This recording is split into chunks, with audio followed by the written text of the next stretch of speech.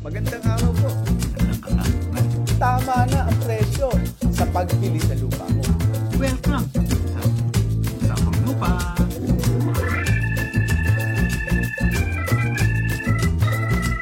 Magandang araw po sa inyong lahat. Ito po ang Usapang Lupa na handog sa inyo ng Foundation for Economic Freedom. Ako po si Atty. Erwin Tiamson. Ang kasama ko po ay si Atty. George Katigbak. Ngayong 6th episode ng ating usapan, ang ating pong tatalakayin ay Spanish titles. Atty. Katigbak, bumati ka naman dyan. Buen dia! Hindi po yan ang kalye sa Makati. Yan po ang magandang araw sa salitang Espanyol dahil ang pag-uusapan po natin ngayon ay Spanish titles. Ito po si Atty. George Katigbak. Makakasama nyo rin po dito sa episode 6 ng Usapang Lupa. Madami po ang nagtatanong sa atin kung maaari pa ba daw gamitin itong Spanish titles bilang katibayan ng pagmamay-ari sa lupa. Mukhang marami pa yung nag-aalok nito At marami nagtatanong sa atin kung ano ba raw ito. Atty. George, sisimulan ko na ang ating tanungan. Ang unang tanong, maaari pa bang gamitin katibayan ng pagmamay-ari sa lupa itong tinatawag nating mga Spanish titles? Naku, medyo matagal na pong hindi natin ginagamit yung mga Spanish titles na yan. Wala na pong bisa yan, parang 1970s pa ata. Pero bago natin pag-usapan kung kailan ba ang bisa nito, tanong ko muna si Atty. Erwin, ano ba itong mga Spanish titles na ating pinag-uusapan? Ang Spanish title po ay mga titulo na inisyu pa noong panahon ng Kastila. Ito po ay iginawad ng hari at reyna ng Espanya sa mga Espanyol at sa ilang mga Pilipino nung panahong tayo ay kolonya pa ng Kastila. Kailan po ba ito? Ito po yung kung tawagin ng ating mga lolo at lola ay noong panahon pa ni Magellan. Bago po tayo masakop ng mga Amerikano, noong 1898, mayroon na pong sistema ng pagpapatitulo sa lupa. Kung tawagin po ito ay Spanish titles. Ang Spanish titles po ay nakarehistro dun sa lumang rehistro ng pamahalaan na kung tawagin natin ay ley hypothecaria o Spanish mortgage law. So ang titulong Spanish title ay isang napakatandang titulo na. Kaya po ito ay hindi na maaaring gamitin na katibayan sa pagmamay-ari sa lupa. Atty. Katigbak, ito lang ay para sa edukasyon ng ating mga tagapakinig. Yung iba kasi talagang gusto nilang malaman kung ano-ano ba itong mga titulong ito. Maaari mo bang bigyan ng konting example o halimbawa ng mga Spanish titles na ini-issue noong panahon ng Kastila? Magandang tanong yan, Atty. Erwin. Merong mga ilang klase ng Spanish titles ang dating ginagamit sa Pilipinas. Basahin ko, medyo Kastila kasi. Una, yung titulo royal o yung royal grant. Yun baga parang sa atin ngayon yung ating free patent kung saan na itong titulo ay binibigay ng pamahalaan.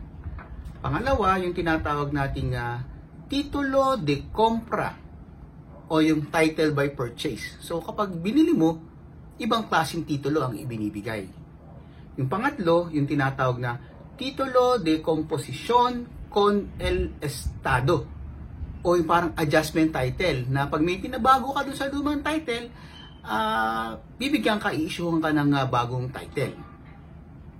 Pang-apat, yung tinatawag na titulo de composición o yung parang titulo sa legal compromise. At yung panglima, informasyon posesorya o yung ginagamit kapag kiniklaim mo ang title dun sa adverse possession. Yan yung mga klase ng Spanish titles na makikita. Pero hanggang kailan ba magagamit o hanggang kailan nagamit dito sa Pilipinas ang mga Spanish titles, Atty. Erwin? Noong 1977 po ay ipinatigil na o pina-stop ng pamahalaan ang paggamit ng Spanish titles bilang katibayan sa pagmamay-ari ng lupa. Ito po ay ipinagbawal o ipinatigil sa ilalim ng Presidential Decree number 1073. Matapos po ang isang taon, pinatigil naman ng pamahalaan ang operasyon ng Spanish Mortgage Law o ng Ley Hipotekarya. Ito po yung binanggit nating lumang talaan na ginawa pa noong panahon ng Kastila na kung saan ang mga Spanish title na to ay nakatala. Ano ngayon ang nangyari sa mga Spanish titles na nakatala sa Ley Hipotekarya o sa Spanish Mortgage Law? Ang sabi po ng pamahalaan, ito ay magiging lupang walang titulo. Ang tawag po, unregistered land.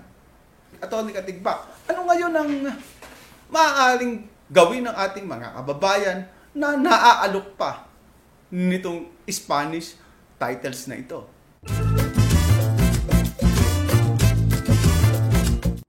Kung kayo ay maaalok ng isang lupa na ang titulo ay Spanish title pa, huwag nyo na pong pansinin dahil wala na pong visa ang Spanish title. Sayang lang ang inyong oras.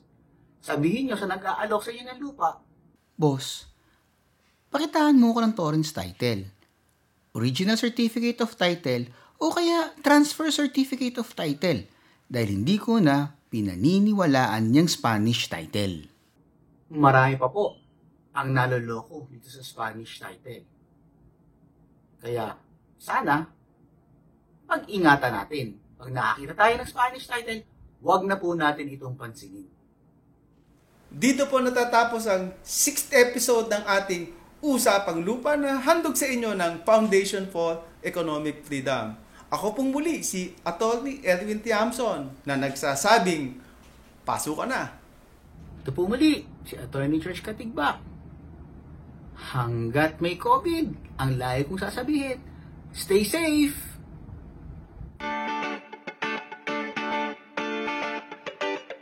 Ang kasunod po nating tatalakayin sa Usapang Lupa ay Cadastral Survey.